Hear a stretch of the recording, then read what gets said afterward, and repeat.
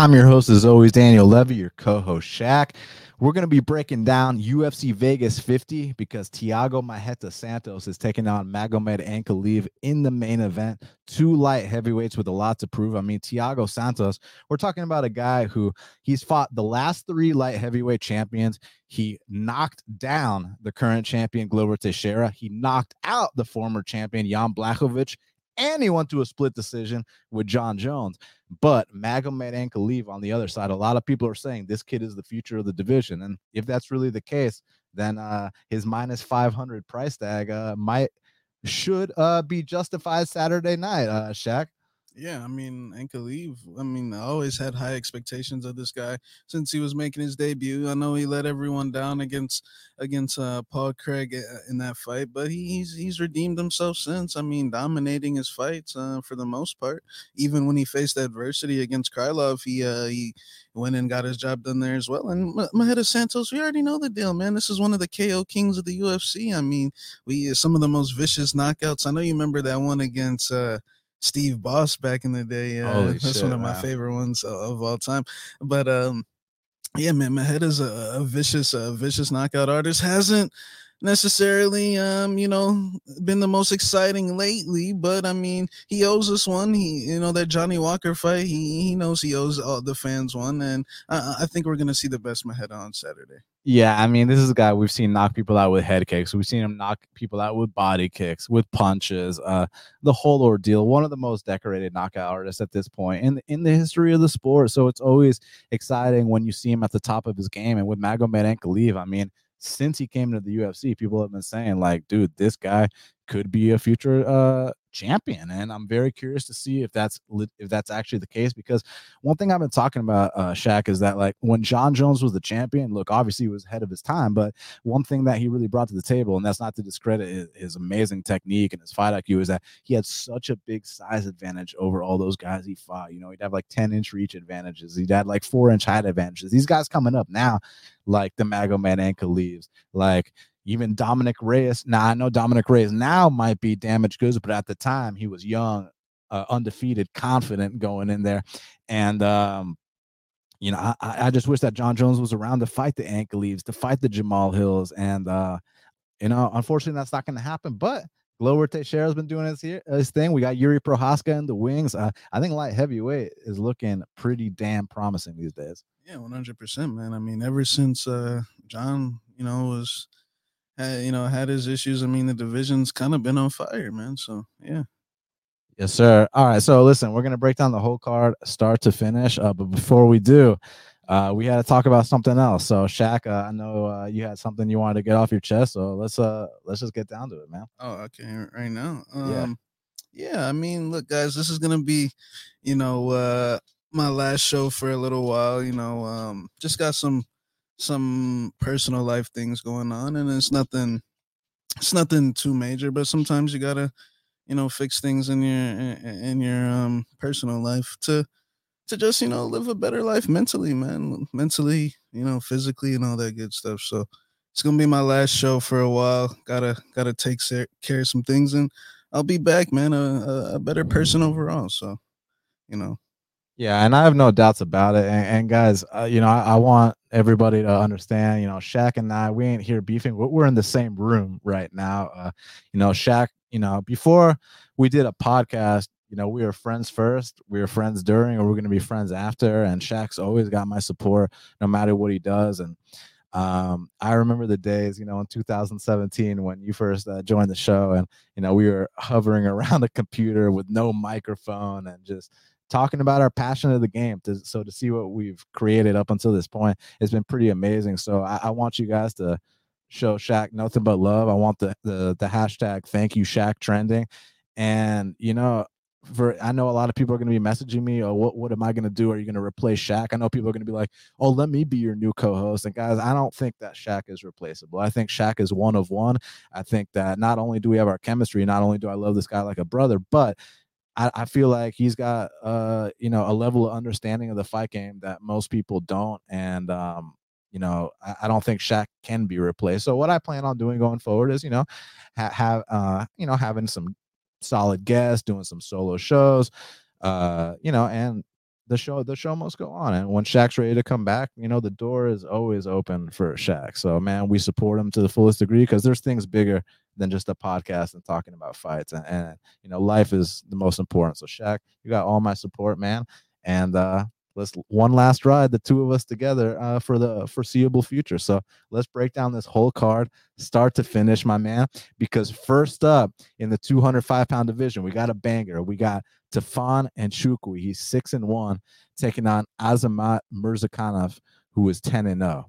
And currently, they got Azamat Mirzakhanov, who's minus 190, taking on Tafon Nchukwi, who is plus 165. So, Shaq, I know many people have heard me say on record that, I don't fade people from the country of Russia and I don't fade people from the continent of Africa. Well, here we got Russia versus Africa. A lot of pride on the line, a lot of skills on the line, too. And the way these two fights, there's a chance they stand and bang until one man falls. So how you kind of see this one going out? I mean, when this fight got announced, I was excited because Azamat, we know what he's done. I mean, we know what he did to Andre Muniz, a top 15 guy back in the day. We know what he did to Jan Kudalaba as well. And Tafon's one of the, in my opinion, at least one of the.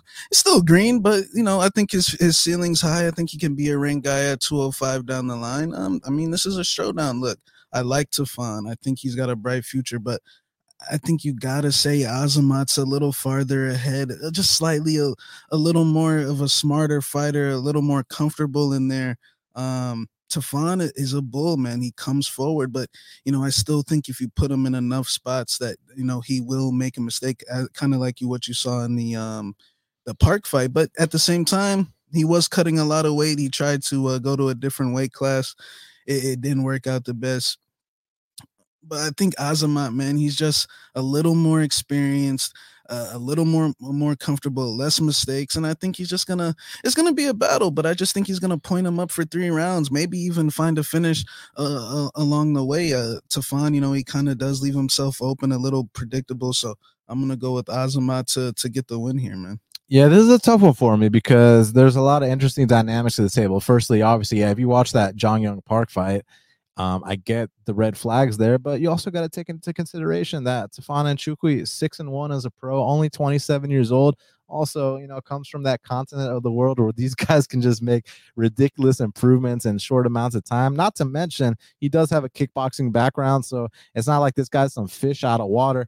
I kind of view the dynamic of this matchup where, Tafon might be kind of the more slower, methodical guy, and he's the bigger guy too. And Azamat, he might be on the smaller side, but in return, he's going to be the faster guy, and might have a little bit more takedown upside. So I wouldn't completely count out Tafon Nchukwi. You can never count out the African power, especially with Azamat, who's going to come out here and get in his face and possibly give him the opportunities for those counters.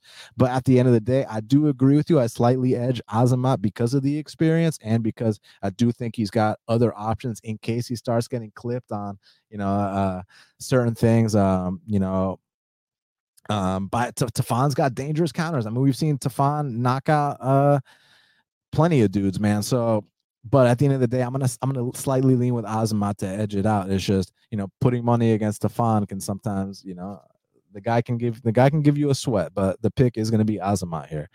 Now, next up in the bantamweight division, we got a matchup between Guido Canetti, Argentina's Guido Canetti. He's 8-6, taking on Chris Mutino, who is 9-5. And currently, they got Chris Mutino minus 150. The comeback on Guido Canetti's plus 130. Now, Shaq, I have never picked Guido Canetti in a UFC fight before, and later this year, my boy's going to turn 43. Now, the thing with Chris Mutino is, look, all due respect, the ass whooping he took against O'Malley, and he didn't look for a way out. So he's got the heart, that's for sure. It's just I'm not quite convinced that he belongs in the UFC right now. But that being said, he's got an opponent who does turn 43 next year and who also tends to fall off a cliff past the first round. Now, to Guido's credit, I thought he performed way better against Mana Martinez than I expected. I thought Mana was just going to come out here, starch him in the first exchange, and that just wasn't the case. You watch Mana Martinez regional fights, that dude was knocking people out cold, and Guido took him to a split decision. But by that third round, I mean, Guido's hands are on it, by his waist, and he's huffing and puffing as usual. So I do think it's a situation where Chris Moutinho gets him past the first round, and possibly even gets a finish of his own. But moving forward, I will be looking to fade a guy like Chris Moutinho. It's just this specific matchup. I think, hey, you stepped up against O'Malley on a week notice, man, when Smolka pulled out. Like, let's give you this 43-year-old. Let's let you get your one UFC win. So I'm gonna go Chris Moutinho.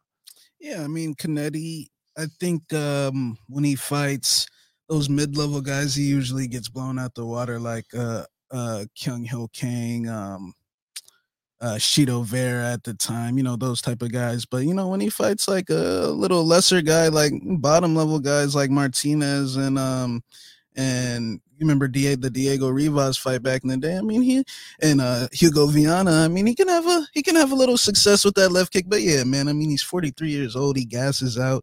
He's not the best with adversity in that cage. I mean, shit hits the fan. Usually, Guido, even dating back to his tough days. I mean, just go back and watch some of those fights. There was definitely stunts pulled as well. So, boy, Turbo knocked him out in one. Yeah. So I think that Chris Moutinho, yeah, he's definitely not the best, and you got to be careful, but I don't think it's that much chalk, to be honest, like from a betting side of things. Like, I mean, he did show he was durable. I mean, he could take a lot of shots. I thought that stoppage, honestly, look, he took a lot of damage, but I mean, I thought he could have kept going, to be honest. But I think it's going to be a sweat, but I think down the stretch, he's going to, break himself away, probably win a decision. But he's like very, like, what's the word I'm looking for? Not dangerous in a sense, but like can move forward for sure, like and throw volume. But hopefully that gets to Guido Canetti. But in terms of a knockout shot, we'll see, because that last dude he fought, Manny Martinez has, in my opinion, is a way more dangerous guy. So I'm gonna go with Moutinho, but I'm gonna say another close decision. Now, next up in the middleweight division, we got a match between Cody Brundage, he's 6-2, taking on Dalcha champion Lungiambula, who is 11-3. And currently, they got Dalcha Lungiambula minus 130. The comeback on Cody Brundage is plus 110. Now, I do understand why people are taking the underdog shot on Cody Brundage. He does have that D2 wrestling background from Newberry.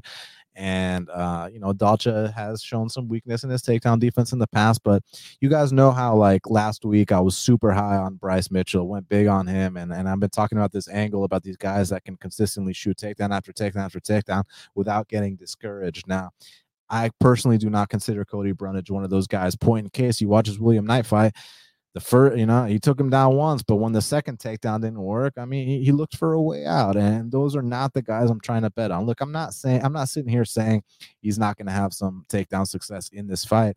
I just think that, Dalcha is a guy that can dig deep here. And then on the feet, look, the punches might not look the prettiest for Dalcha, but he does have that African power we've been talking about. And I truly believe if he catches Cody Brundage with one of these shots, Cody's not going to like that, man. So while I do think Cody lands a takedown or two, when both guys are tired and it starts to really come down to who wants it more, I think Dalcha is the guy that's willing to dig deeper. And for that reason, I'm going to pick him to win this fight. Yeah, I think Dalcha, that last performance against Marc Andre wasn't a bad one. He just kind of slowed down the stretch against a guy that's known for his durability. Not the last fight, but usually is known for his durability, and so yeah, he fought a real technical striker that fight. But I think yeah, man, I just don't see Dalcha. I get it. He's a little sloppy, and kind of has to fight to conserve his energy a little bit because he is a big muscle guy. But Cody Brundage, man, from what I've seen, is just when things hit the fan that he usually doesn't answer the bell, man. I think you put him in that a couple of those bad spots, kind of like Misha Serkinov, he might look to go out, man. So look, he is a big guy, he is talented, he does train at a good gym. I've been hearing he's training with Jacoby and Lionheart Smith and these guys. So maybe one of these days he does man up, and maybe one of these days he does answer the bell. But I gotta go with Dalcha as of right now. I just think that when this fight gets in that dirty stage, and when both guys are sweaty, that Dalcha is gonna prevail through. So he's gonna be my winner in this one. Now, next up in the flyweight division, we got a matchup between Sabina Mazo, she's 9-3, taking on Miranda Maverick, who is 9-4. And currently, they got Miranda Maverick minus 300, or it depends where you look. I see some minus 400s, I see some minus 350s. The comeback on Sabina Mazo is plus 260. So, Shaq, both these ladies' backs are up against the wall.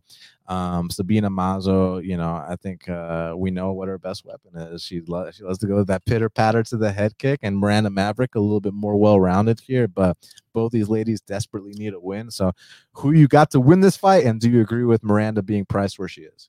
Yeah, look, I think yeah, Sabina Mazo, I'm not high on her at all, man. I mean, she got finished by Agapova, and then I actually bet on her when she fought Alexis Davis, and I mean, what the hell was that? I mean, she just looks, I see fear. Like kind of what I was saying with Kennedy last week.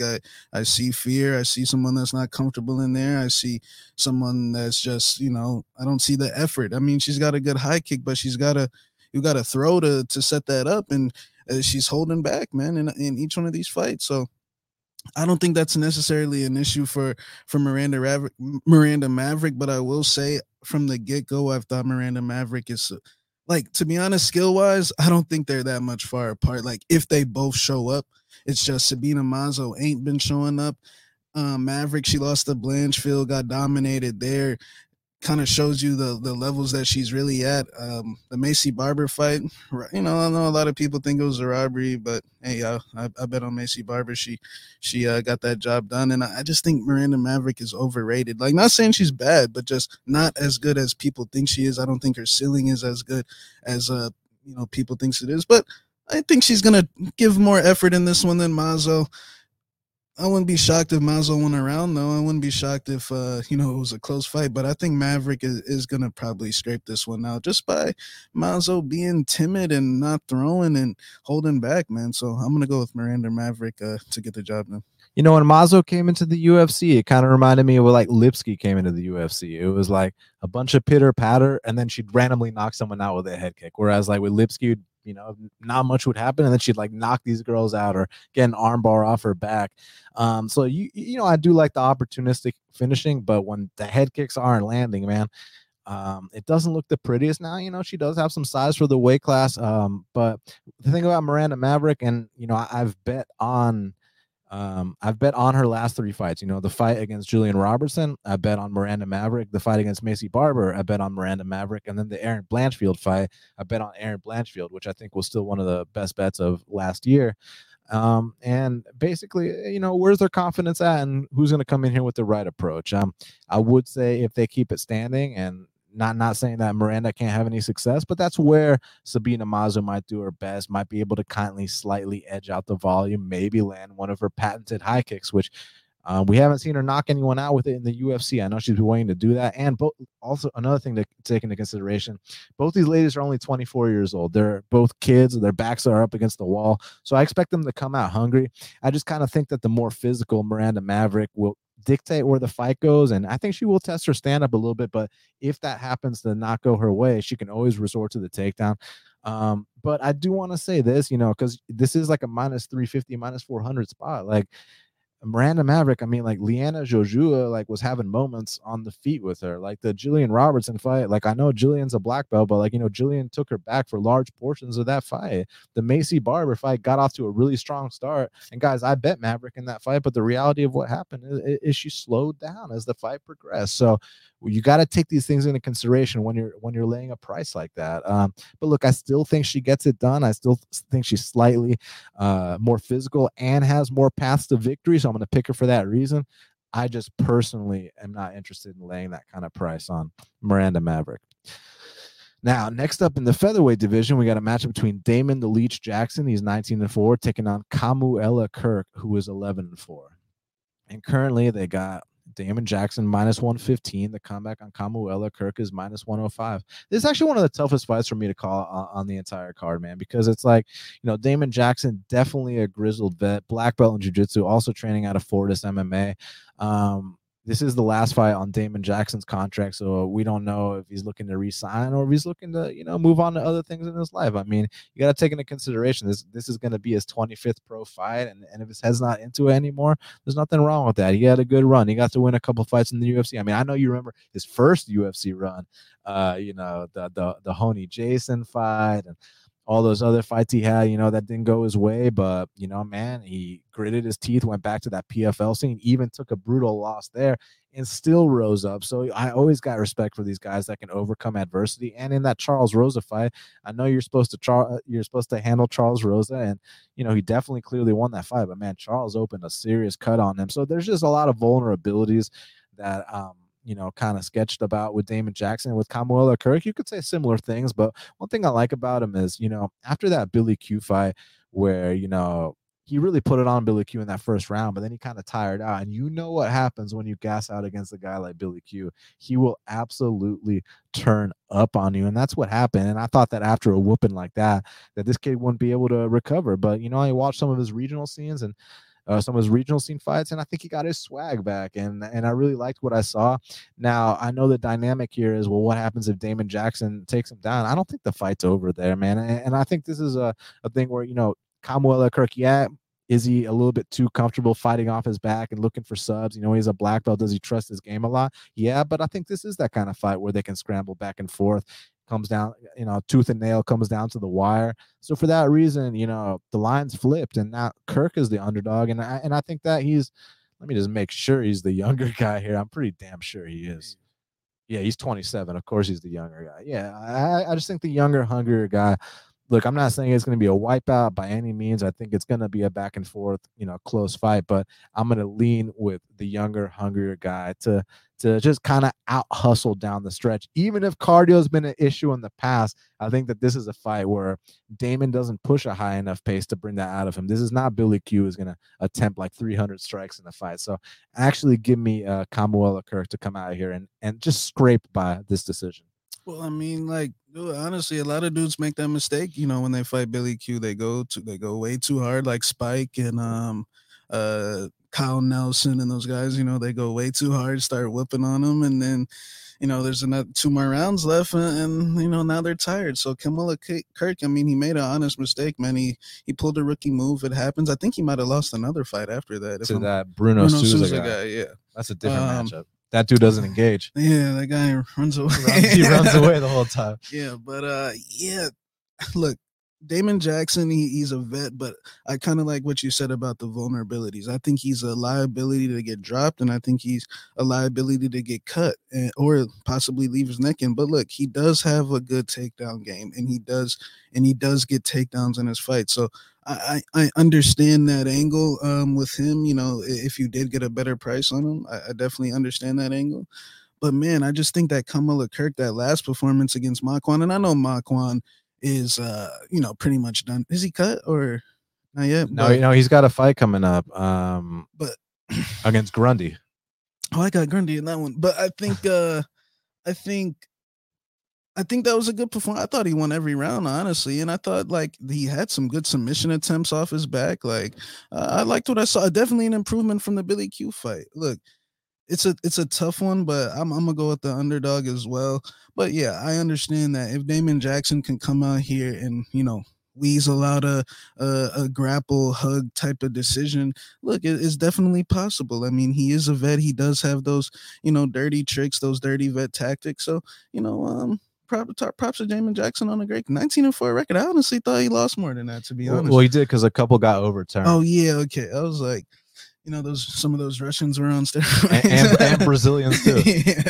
Yeah, Ronnie J. Then he did fight a lot of guys on steroids. That's unfortunate, but yeah. But I'm gonna go with Kamuela Kirk. I mean, he's got a good camp behind him. He's got my boy Coach Santino behind him. Not fight ready, but like a gym next to fight ready. But he's still going over there. He's still getting some sparring in. So yeah, I don't go against fight ready. Now, next up in the bantamweight division, we got a matchup between Trevin Jones. He's 13-7. He's welcoming Javid Basharat, who's 11-0 to the UFC. And currently, they got Javid Basharat minus 145. The comeback on Trevin Jones is plus 125. I gotta say, man, out of all the guys making their debut on this card, I've been most impressed by Javid Basharat. Firstly, he's very long for the weight class, and he's nonstop, pushes a ridiculous pace. He's good everywhere the fight goes. He's got the volume on the feet. on the mat. He can take people down. His ground and pound is on point. He can scramble back up to his feet. I literally like everything I've seen from Javid Basharat. I guess the only not criticisms, but worries are, the level of competition he fought. I know it's easy to look on his record and say, oh, he beat a 16-0 guy. He beat an 11-1 guy. But you look deeper into it, that 16-0 guy, the 16-0 guy didn't fight anybody with a winning record until like his 12th fight. Like it was like one of the most padded records I've ever seen. And like not to bring this shit up, but the stuff that kid was saying before the fight, like he deserved the ass whooping that came his way, man. Like I can't vouch for him at all. With Trevin Jones, he's another guy he's truly paid his dues outside the UFC, inside the UFC. I mean, they gave him Valiev his first fight. They gave him Bautista his second fight. He knocked both those guys out, but were they flukes? Well, that's the big question. Were they flukes? Well, the thing is, most of Trevin's fights outside the UFC, he wasn't out here knocking too many people out. So there's a chance that they were kind of flukish, and I don't want to discredit them. He's still the guy that went out there and knocked out two very tough fighters that you don't often see get knocked out. So you got to give him credit. But I think that now we're starting to get back to reality, and I just think that Javid, basically, my only worry about Javid is he fights with his hands down a little bit. He might have a little tall man defense. So that's the only thing I'm worried about. Trevin can crack. But if we're talking about minute by minute, second by second, I mean, Javid's going to be winning the minutes of this fight, period, point blank.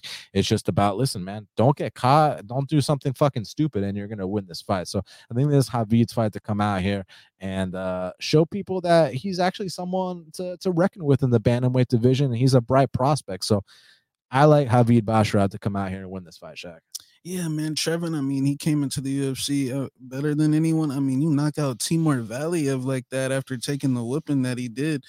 Not impressive, but I mean, showed a lot of heart. I mean, wow. I mean, because I consider Timur Valiev to be, right outside the top 15, if not can compete or beat some of those guys. So I think that was very impressive. And then Mario Bautista, I mean, if you actually look at the judges' scorecards, Trevin actually won the first round, and then he goes out there and knocks him out. But the last one against what's my kid, Kakhramonov, like, man, like I know he had multiple opponents, maybe that contributed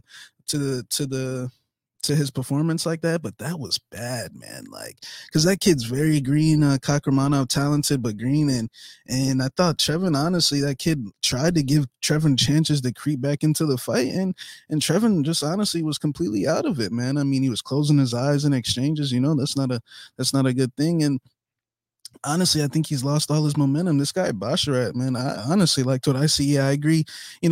Down the line, he might run into problems with that tall man defense and maybe getting a little over aggressive. But I think honestly, some certain guys that he's going to be able to overwhelm and just kind of in a way intimidate them / bully them, and that's exactly what happened in Trevin Jones' last fight. So look, if Trevin makes a change and comes out here and lets his hands go, and he does have what I like to call hood power, I mean, maybe he does catch Basharat, but I think Basharat's going to come out here and honestly knock him out, man. I think he's going to come out and just move forward and overwhelm him and kind of just jump on him early.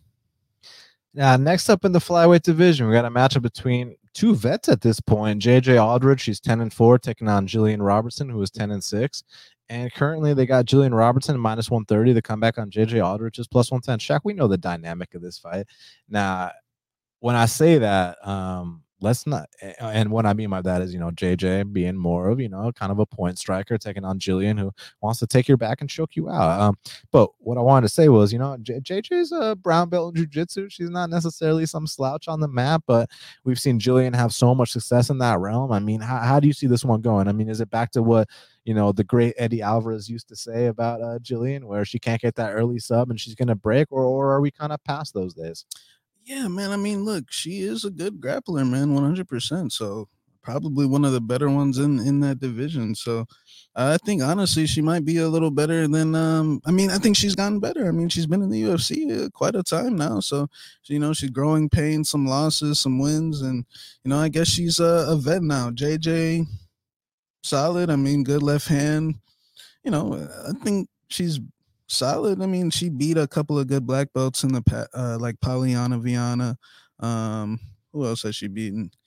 Bring up JJ's record. She beat that last girl. What's her name? Vanessa. Yeah. She Courtney Casey fight. Yeah. I mean, JJ's solid, man. She's got good boxing.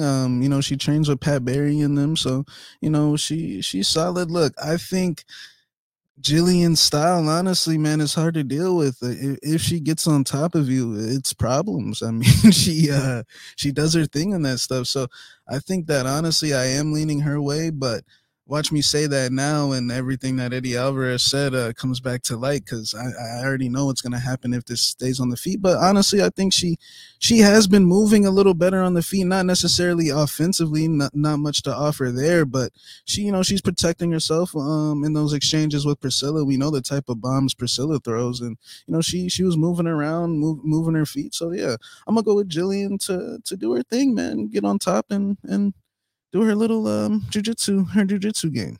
Yeah, and I mean, honestly, I can see what you're saying happening for sure, and that outcome will not surprise me one bit. But I'm gonna go on the opposite side on this one, man. I think that one thing about JJ that I like is that she doesn't take too many unnecessary risks standing. She keeps her distance really well. Her parrying game is on point, and she's got her stand up acumen is way higher than Jillian's. And if she can stuff these first few takedowns, I think that Jillian's then going to start flopping to her back.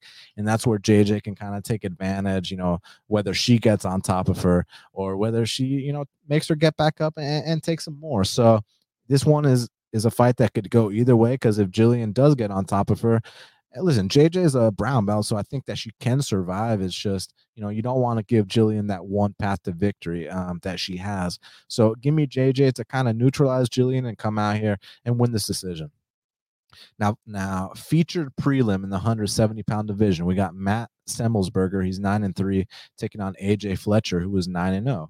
And currently, they got Matt Semmelsberger minus 210. The comeback on AJ Fletcher is plus 175. So I've seen that AJ Fletcher is the most popular underdog, on the MMA Twitter scene. And listen, I mean, the kid's undefeated. He's definitely built like a tank. I've seen him knock people out with flying knees. I've seen him go out there mixing takedowns. He's a brown belt in jiu-jitsu. I know he's got the backing of our boy Dustin Poirier. He's from Louisiana. So, I mean, I got nothing bad to say about AJ Fletcher. Maybe the level of competition has been suspect. I mean, not maybe, it has been suspect.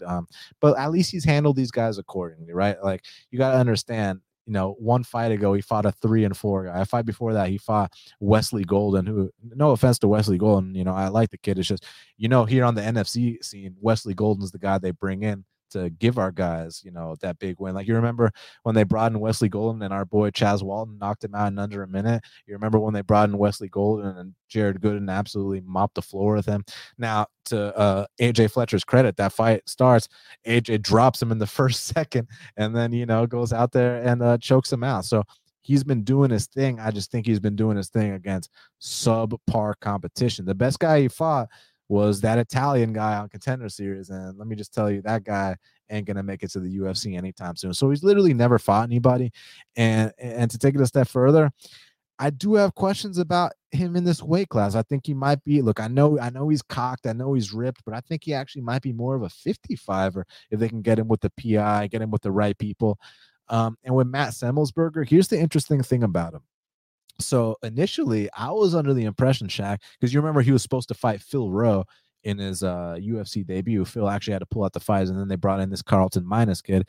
I was under the impression then, because I watched Semmelsberger's regional fights, I kind of thought that the dude was nothing special and was just like, oh man, this guy's gonna wash out the UFC pretty quick. And I got to tell you what, he's really impressed me. Now, guys, I'm not gonna sit here and put stock into knocking out that fucking 4-2, Diaz training partner. I'm not gonna put stock into knocking out Jason Witt. At least he handled them accordingly. He knocked Jason Witt out in 15 seconds. At least he knocked them both out in the first exchange. So credit where credit is due. But actually, the fight that impressed me the most, when Matt Semmelsberger, was actually his loss to Chaos Williams. Now, look, he definitely went out there and 100% lost that fight. No debate on my part, but he showed a lot. He showed heart. He showed grit. He showed he's willing to go toe-to-toe. One of the hardest hitters in the division. I mean, to put it in perspective, Miguel Baeza couldn't last 3 rounds with Chaos Williams. Abdul Razak Al Hassan couldn't last 3 rounds with Chaos Williams. Alex Morano couldn't last 3 rounds or even 30 seconds with Chaos Williams. This dude, Matt Semmelsberger, went out there and gave him a hard, honest fight. Again, I definitely scored it for Chaos, no questions asked, but that's a big sign of improvement compared to the regional fights I saw from Semmelsberger. So at least I know he's trending in the right direction. And AJ Fletcher, I think he's got a bright future for sure, but I just kind of think he's a little bit stiff standing. And while he might land a takedown or two, and I got to say that's one part of Semmelsberger's game that hasn't quite been tested in the UFC. So maybe Semmelsberger's a fish out of his back and can't get back up. You know, maybe that's the case. It's just I think these fights have been a little bit too easy for Fletcher, and I don't think he's truly been tested yet. Whereas I keep going back to that Chaos fight. Like that Semmelsberger got tested, and I mean he didn't punk out, man. So at this point in their respective careers, I got to go with Semmelsberger to win this fight. Yeah, man. I think honestly, Simmelsberger has probably had one of the best situations you can have coming into the UFC. I mean, he came into the UFC green, maybe like what 7-2, 6-2, something like that. And I mean, like he fought Part. You remember my boy Pardon Shock from World Series of Fight. He fought him to get into the UFC. Side note, y'all got to check out that Justin Gaethje Patterson fight.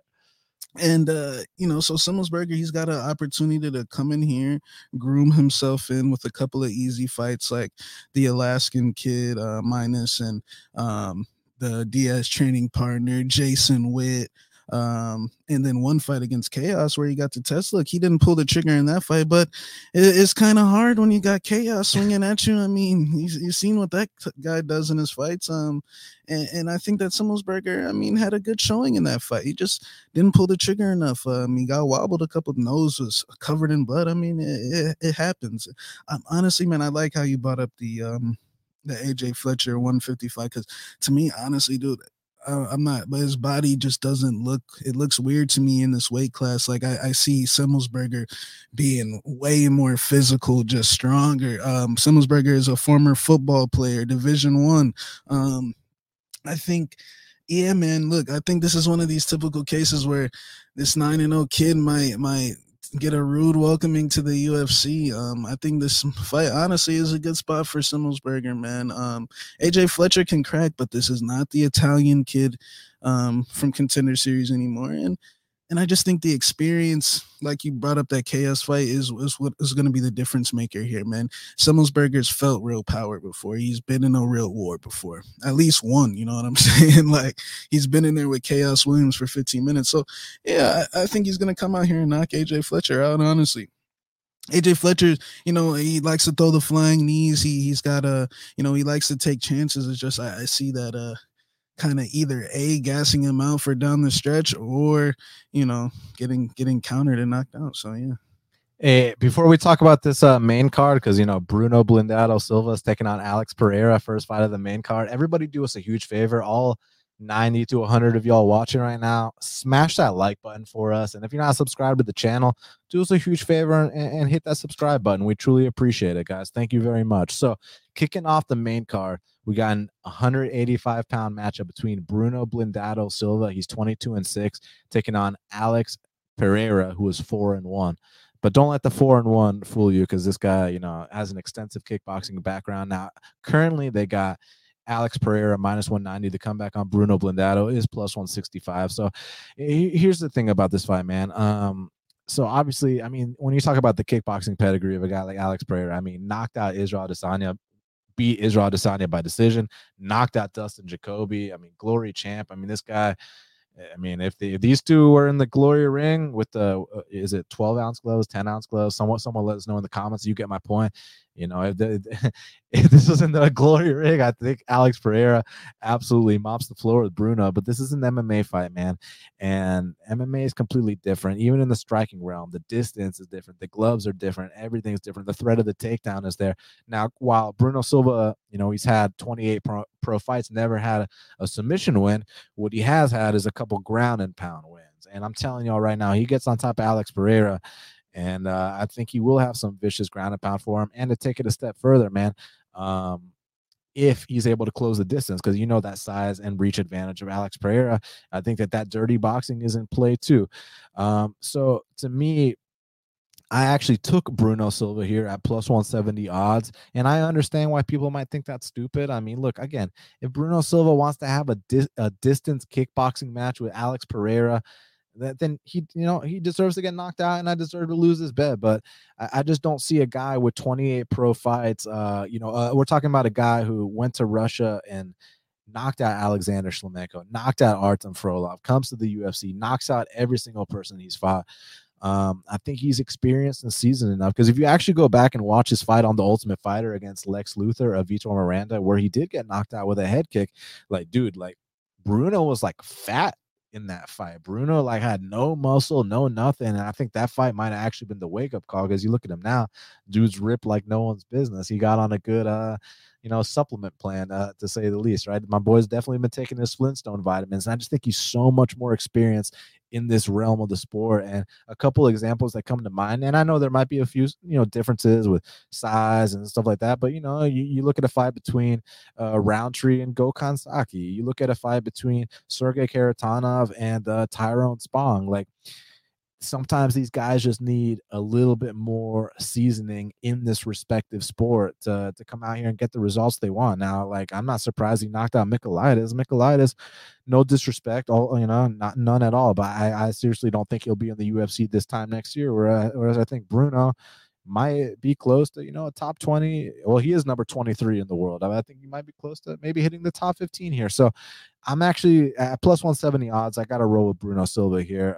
Again, if he does a distance kickboxing match with Pereira, I deserve to lose his bet, but I think he's going to get in on the inside, do some dirty boxing, mix in a takedown or two, and knock him out with ground and pound. So give me Bruno Blindado Silva to get this upset here. Yeah, this is a great matchup. I agree with most of everything. I mean, Bruno, I definitely think it could be line closer. I mean, Bruno's got way more experience. Alex Pereira is not that experienced in MMA. He's only got 5 fights. Bruno also knocked out his teammate Wellington. Wellington's been one of the guys that has been getting Alex's takedown and clinch and Glover Teixeira and all them. So, Bruno's got experience with this camp. And man, Bruno Silva is very underrated to me, man. Like, not anything blows you out the water besides the vicious knockout power. Like, but I think the same thing could be said in reverse. Like, I think what he's done in the UFC is great, dude. Like, some of these knockouts are vicious, but Andrew Sanchez isn't. That's kind of like a lay and pray type of guy. My boy Beverly Hills Ninja. He's got some knockouts, but I got Alex Pereira over that guy too. Wellington, a young Shlemenko. kid, Shlemenko, 40 years old. Like, I think Alex Pereira is one of these guys where, if he doesn't go to his back, if you get caught out in space with this guy for even a minute at a time, it's problems. I mean, just ask Dustin Jacoby and ask Israel Adesanya. I think, look, if Bruno gets on top of him, that ground and pound is some of the best in the middleweight division, 100%. I mean, I've seen him knock guys out with that ground and pound at least 3 or 4 times, and Alex is definitely going to be in trouble. And one thing I don't like with Alex is I don't like all this Adesanya talk, man. Like, bro, you only got 1 fight. Like, bro, Adesanya, like, bro, you got to – I mean, I do think if he won, they try to fast-track him, but, like, bro, you got to knock this guy out first before you can even speak Adesanya's name, Don't be saying all this stuff that Adesanya's scared of you and all this stuff.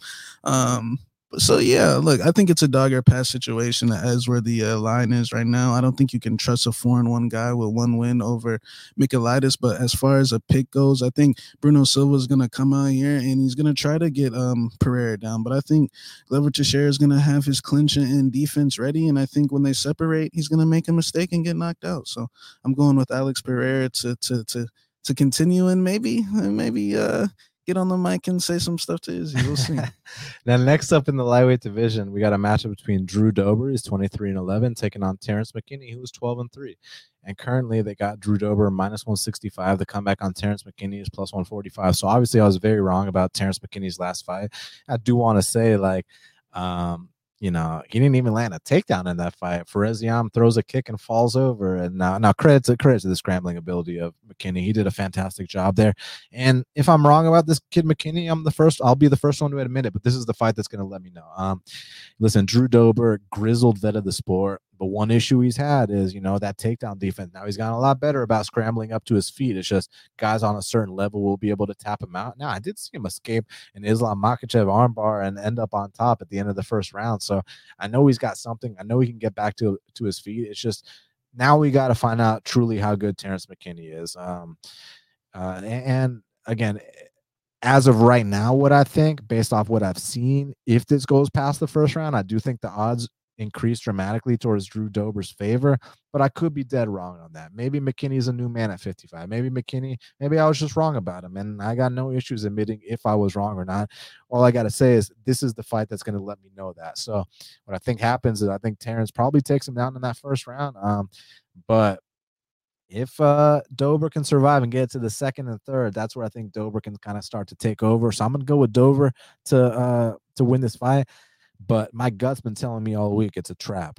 So I'm actually going to stay away. I just want to sit back, watch this fight, see what happens, and it'll give me a good assessment of where both guys are in their respective careers. But I'll take Dober late.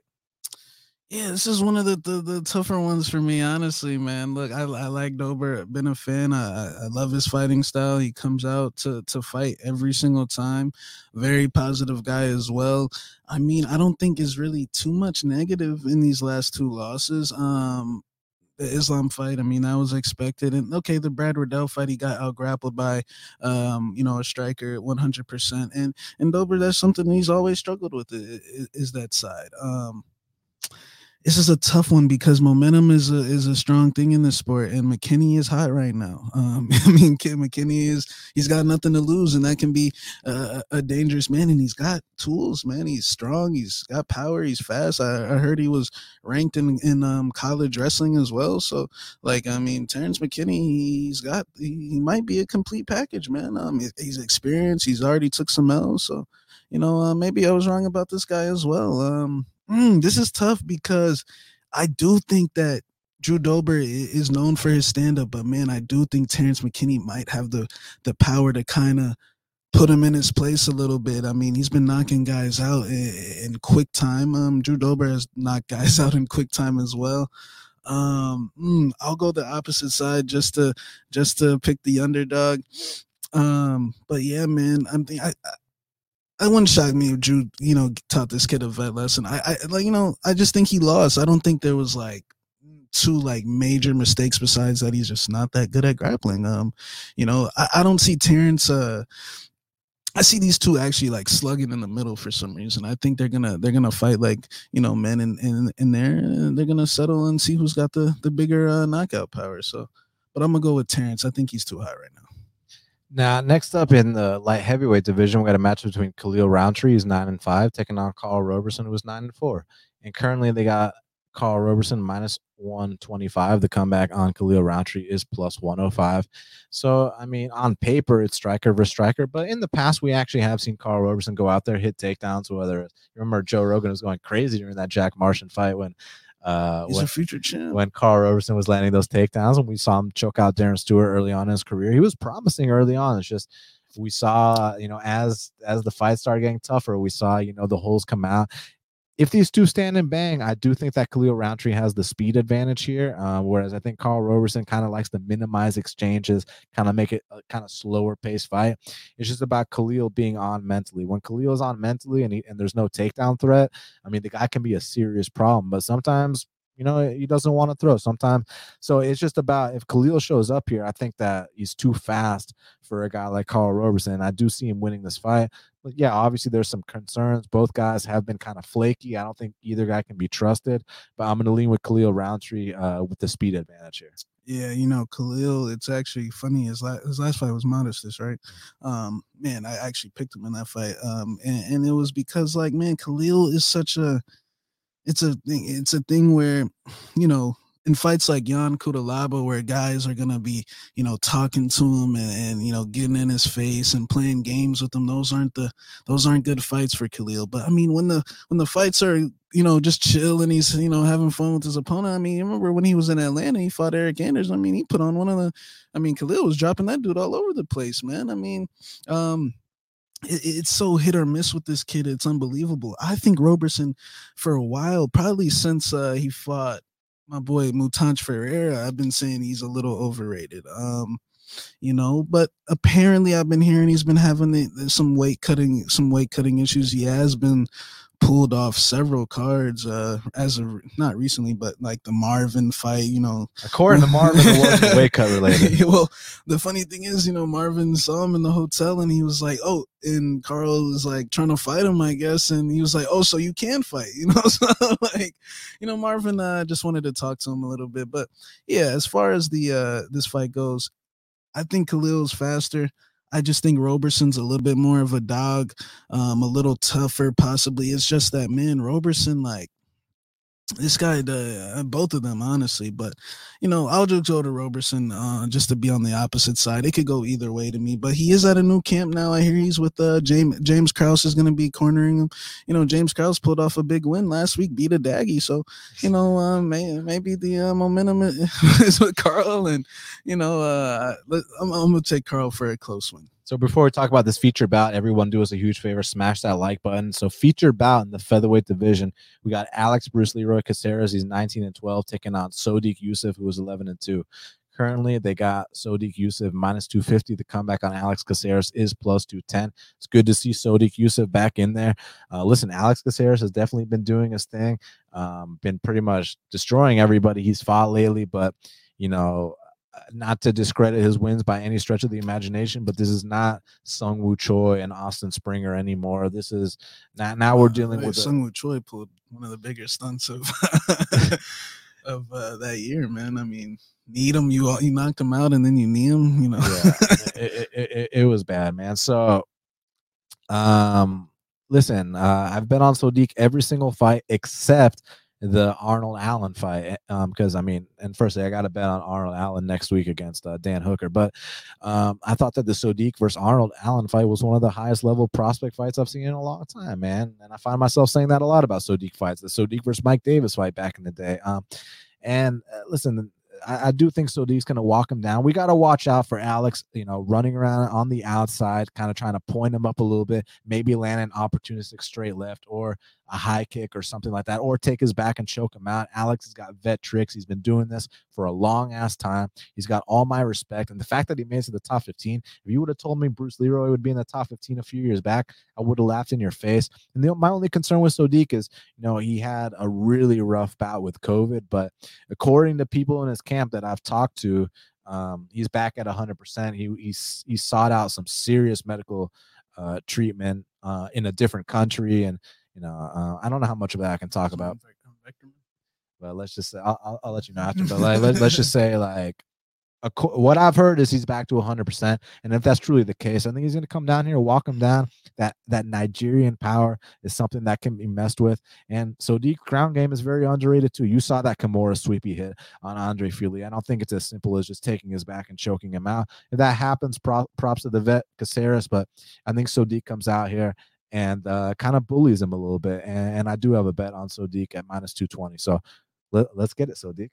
Yeah, I think Sodiq is gonna bounce back, from that fight with Arnold Allen. Look, Arnold Allen's undefeated in the UFC. Caceres, he's a vet, man. Nothing but respect. Been a fan. He comes from that backyard scene with Masvidal and all those dudes in Miami. So Caceres is a real one. Look, Sodiq is definitely chinny, 100%. I've seen Sodiq wobbled a lot, and the way he fights, that's always gonna be an issue. He puts himself on the line to put that pressure on his opponent. So he's got to be careful about that left hand, that left kick. Alex Caceres has dropped a lot of people, but can Alex take his shots? I've seen Alex also as well hurt several times, and against lesser guys. We're talking about guys like Martin Bravo. We're talking about guys like who did he what was his last loss? He just got rocked his last fight. So, there was one I had in my mind though that he lost. Like it was bad too. Oh yeah, Wayne Guan. Man, what happened to that guy? Cron Gracie too. Wayne Guan retired. Yeah, you know. But this ain't Chase Hooper and Steve Peterson. And Yeah, Kevin I mean, look, Kroon. he's been fighting, easy guys that, I not expect, but he's better than those guys. I think Yusuf is just too physical, a guy that puts pressure on you. I mean, if that fight with Arnold Allen had 2 more rounds, I don't know if Arnold could have kept going. I mean, a hand was severely compromised. I mean, he was huffing and puffing. I think Sadiq had a good showing. It just, got caught with the head kick one time, I believe, and dropped with the left. So I think he'll bounce back. I see him and my boy Algio. They've been doing. I guess Algio came in and played Caceres. I'm wondering how that works, but I think Sadiq's gonna get this job done, man. Co-main event of the evening in the bantamweight division. We got a matchup between Marlon Moraes. She's 23-9, taking on Song Yadong, who's 18-5. And currently they got Song Yadong minus 250. The comeback on Marlon Moraes is plus 210.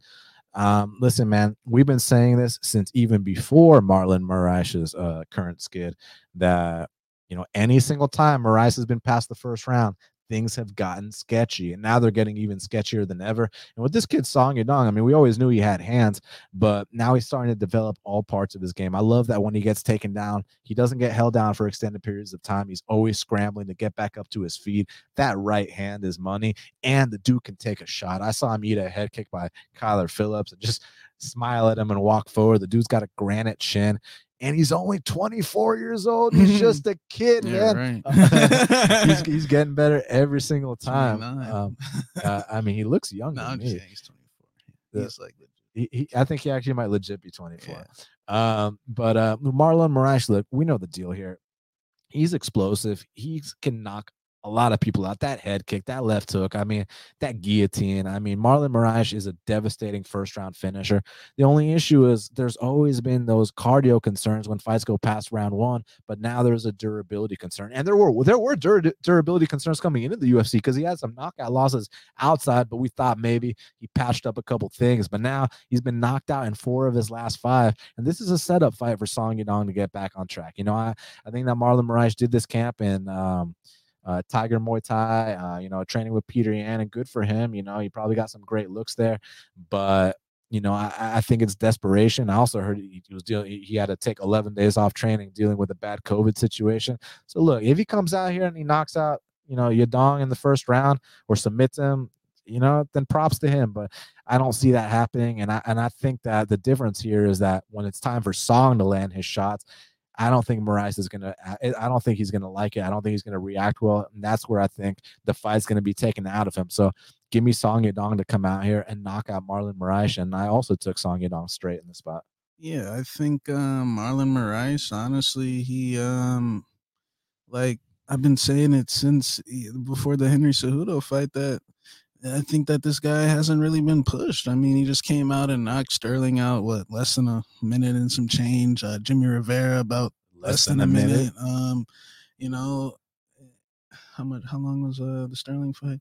1:07. Yeah. So I think once he fought Henry, I mean, it was just logical that you had to take Henry because Henry's a dog. We know Henry's going to push in the late rounds. We know Henry Cejudo ain't getting finished. And I think that's pretty much the game plan for Song here. I mean, you know what to do. You know that, look, Marlon Moraes, when things hit the fan, he doesn't respond the best. Even the one fight that he won against Jose Aldo, which I actually thought he won, but I know a lot of people think that he didn't. I mean, it just hasn't been the same since. And I think it's just kind of like similar to Edson Barboza from last week. And, they're actually both teammates. But look at those frames, man. So muscular, so ripped up. I mean, you look at him and you're like, man, how is this guy struggling like this?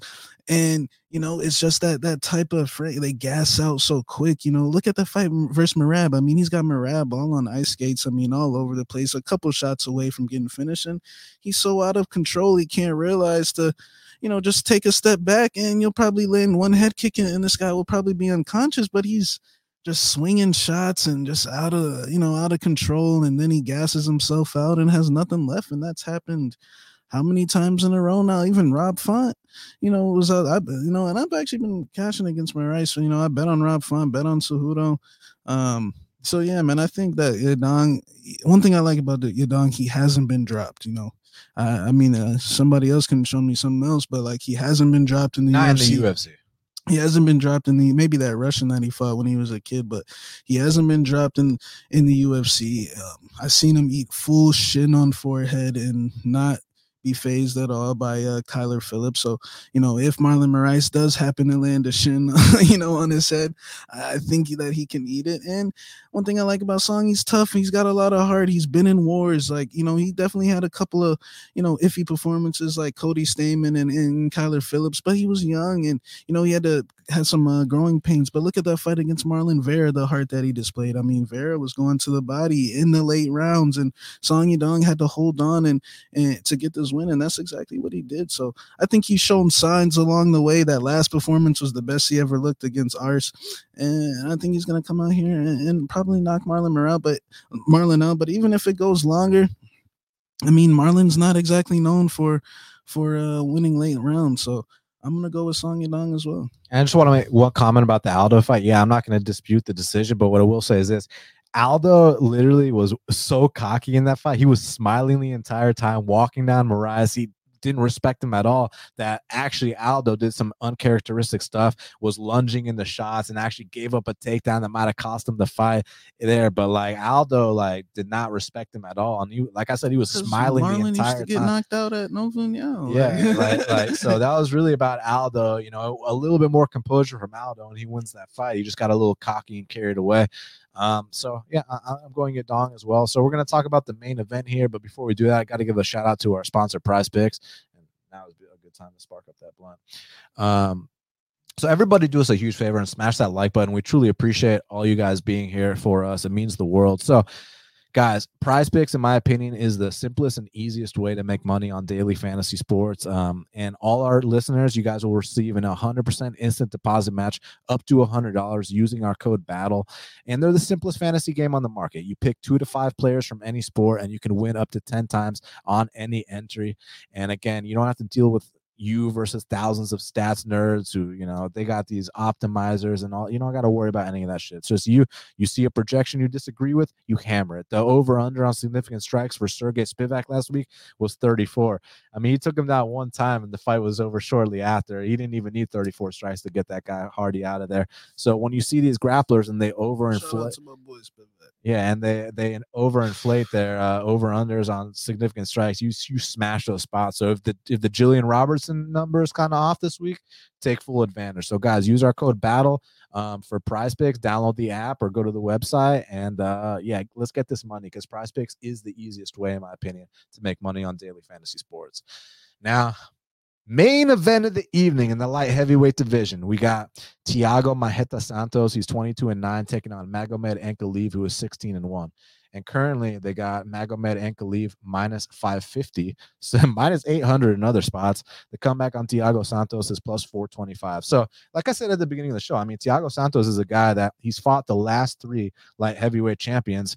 He knocked down Glover Teixeira. He knocked out Jan Blachowicz, and he went to a split decision with John Jones. So that's right there pretty fucking badass. Not to mention, he's got some of the most knockouts in the history of the sport. We've seen body kicks, we've seen head kicks, we've seen punches, we've seen it all. Thiago Santos, when he's on his game, he's a motherfucker. I just feel like he was the first guy to beat Elias Theodorou. That was a great. Somehow Elias survives.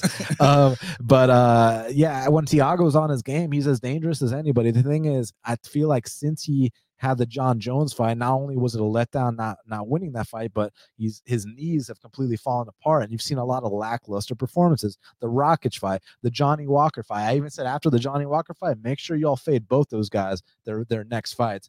And obviously we faded Johnny Walker against Jamal Hill. That was easy work. I think this fight might be a little bit different, not necessarily in the outcome. I definitely see Magomed winning. It's just that, Magomed can sometimes play it safe a bit. Which can be a good thing because, his counters are so goddamn sharp. But there are questions about if he gets pushed later, Not that he's not out here running his miles, but we have seen him slow down maybe a little bit here and there. We don't know what happens when he truly gets cracked. So, and Thiago Santos can, one big body kick, one big head kick, the right punch lands, and he can have success against anyone. But at the end of the day, I think Magomed Ankalaev is trending upwards. I think that he will get a title shot at some point, and I think that the new era of light heavyweights are emerging. The Yuri Prohaskas, the Jamal Hills, the Magomed Ankalaevs. Yeah, so guys like that are going to be the future of the division. And it just bums me out that John Jones isn't the champ anymore. Because like I said at the beginning of the show, when John Jones was champ, he'd have like a 10-inch reach advantage over these guys. Boy Ratchet. He'd Rockets too. He'd fucking be 5 inches taller than all these guys. Now these up and coming light heavyweights can match the athleticism, the size, and now it's all about the skill. So that's why I'm bummed out Jones isn't in the division anymore. And that's not to discredit the amazing champion, Glover Teixeira. So you're saying that John had it easy, is what you're saying. I mean, listen, he beat everyone they put in front of him. Yeah. But that's why now that the sport's evolved, because you got to understand, he was like champ 10 years ago. John's been fighting for like now. How long has John been fighting pro? Like at least 15 years. I just want to see how he deals with these up and coming guys, John Jones, if he was at 205. But that being said, I think it's going to be a chess match for a little bit, actually. I don't think anybody's going to go too crazy in the early going. I think that, these guys are going to feel each other out. But at some point, I see Ankalaev, maybe landing a big counter, maybe taking him down, landing some ground and pound. We haven't seen his ground and pound since back in the day, but it is very vicious. So I'm not sure how it happens, but obviously, Ankalaev, I think he wins this fight. And I think the line, shows that. Yeah, to be honest, man, I agree with the Ankalaev might kind of play it safe sometimes, might kind of point it up sometimes, be real safe with his approach. But we have seen him explode into some KOs. Granted, it was against guys like Cutelaba. We know those are lesser than Maheda Santos, but I think these kind of guys give Maheda honestly a little more trouble, man. Like you look at the Ratchik fight, and it was. I know some people think it was close, but I thought it was a clear Ratchik win. And I mean, he just kind of wasn't. Sorry to cut you off. A fight can be close, but still have a clear winner. You know what I'm saying? It was a close fight, but it was a Ratchik, won that fight. And, he didn't pull the trigger. Then Johnny Walker, they're feinting on the outside, literally just exchanging feints, not throwing. The Glover Teixeira fight, I mean, he dropped him and, his grappling preparation, like, where was I? I mean, Glover does that to pretty much everyone. So maybe I'm wrong about that, but I think I think Ankalaev, I agree, like the early portion is going to be close, like safe, he's going to protect himself, but I like Ankalaev's defense. He protects himself, he keeps his hands up by his ears, he doesn't try to take unnecessary shots, and I think that he's just going to be in control of this fight, and you're going to have Maheda not pulling the trigger, man. I think clearly these type of slow paced on the outside fights are causing him confusion, and he's not pulling the trigger, man. So I think Ankalaev's going to come in here and win a decision. I think he got to Vegas a little early this time. This is a main event. He's been at Extreme Couture for at least a month now, so we'll see if he looks better, and I think he's going to get the win here, man. Like you said, 205 is changing. You got Jamal Hill, Ankalaev, Ratchik, these guys are getting Jiri. These guys are getting ready to usher the Blachowicz, the Dominic Reyes, the possibly Glover Teixeira's out, I believe. Who else is aging 205? All those guys. You know what I'm trying to say. Yeah, so, for sure. All right, so now we got to talk about the fight to watch and the fighter to watch. So, Shaq, in your opinion, what is the fight to watch for UFC Vegas 150? My fight to watch is Dober versus Terrence McKinney. I mean, the lightweight division once again is the best division in the UFC, and Dober, I never miss a Drew Dober fight. I mean, Dober is like one of them dudes you can count on for some serious action. Dober comes to fight every single time. And Terrence McKinney is doing the same thing. I mean, this kid's coming out here blitzing guys and just running through them. Like, I want to see if he does this to Drew Dober, like, holy shit, like, damn, then you really got to put him in give him a top 15 fight next. Then guys like Patty Pimblett might be calling him out, instead of the other way around. So we'll see. That's my fight to watch, though. Yeah, I mean, that's a great fight to watch. For me, a fight to watch is Bruno Blindado Silva versus Alex Pereira. Name the last Bruno Blindado Silva fight that was boring. You can. I mean, this guy's a knockout artist through and through. Alex Pereira, one of the best kickboxers of all time. And I have a feeling that this fight is not, I mean, it's like minus 600 to not go the distance. So for that reason, I mean, how can you miss this fight? It's going to be guaranteed I actually violence. heard in Brazil this is like a big fight, like in Brazil, like I believe it. everybody's gonna watch it in Brazil. Like it's like Blindado and Pereira. Like holy shit. Yeah, the Brazilian Yeah. bragging rights. Yeah. Yeah, Bruno versus Alex is my fight to watch. Shaq, who's your fighter to watch? My fighter to watch is gonna be Sadiq Yusuf. Look, he's got to stay in this race. You know, I feel like he's kind of lost some steam. You know that he's been out so long. This is a good opportunity for him to come out here and get a finish win over a guy like Bruce Leroy, and he needs to get back. You know, in the mix here with the Arnold Allens and the Mazvarevloyevs and the Taporias and you know things like that. So I'm excited to see what Yusuf has. You know, on Saturday night. We know he dishes out some of the best power at 145, very exciting fights. And Bruce Leroy, man, that's a tough test. Like, I know he's got a ugly record, but he's been in the UFC for like a while, man. His 25th or 26th fight in the UFC. Like pretty much like all his fights are in the UFC besides like a couple. So yeah, man. For me, my fighter to watch is Song Yadong, man. I mean, this is a kid who came into the UFC allegedly at like 19 years old, and he's like 7-1-1 in the UFC. Fought some really tough competition, beat some really tough competition, and name-wise, this is the biggest step up in his career. And if he wants to head into the top 10, this is the kind of guy you got to beat. And Marlon Moraes is desperate for a win. He knows that his career is on the line. So I think that he's going to come out hard against Yadong. And if Yadong comes out here and knocks him out like I think he's going to do, watch out, man. This kid's going to be a problem. So Song Yadong is my fighter to watch. Well, guys, we did it. It's going down this Saturday night live at the Apex. Everyone do us a huge favor. Smash that like button.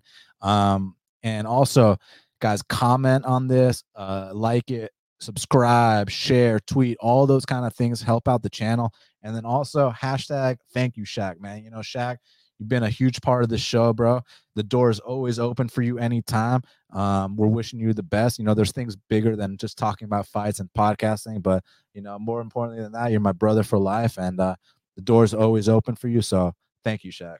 Oh yeah, man, no problem. And you know, likewise as well, bro. You already know. So you know, I appreciate everyone, man. Like I'm still gonna be on. I'm not disappearing on. You know, I'm still gonna be on Twitter. You know, and I appreciate all the love, not just right now, but just over time. I mean, I appreciate it all. Like, you know, all of y'all are like my little homies in a way. So, you know, appreciate all the love. And, you know, I'm still here on Twitter, man. Hit me up. Like, still on Twitter, still going to be around. Just, you know, need to take care of some things in my personal life, man. You know, sometimes you got to step away to just, you know, get better mentally, physically, you know, all that good stuff. Not gonna get into too much details, but it is what it is, man. I love all y'all, so you know, thanks. Yeah, you got my full support, bro. So thank you all so much for everything, for the support, the likes, the retweets, the shares. Y'all sticking with us all these years. I'll be back on Tuesday night. I actually got the man with the most submission wins in middleweight history, Gerald Mearshart. He's going to be on the show, GM3, and then Thursday going to break down the UFC London card. So look forward to that. Everybody, thank you so much for everything. And until the next time, let's cash these bets.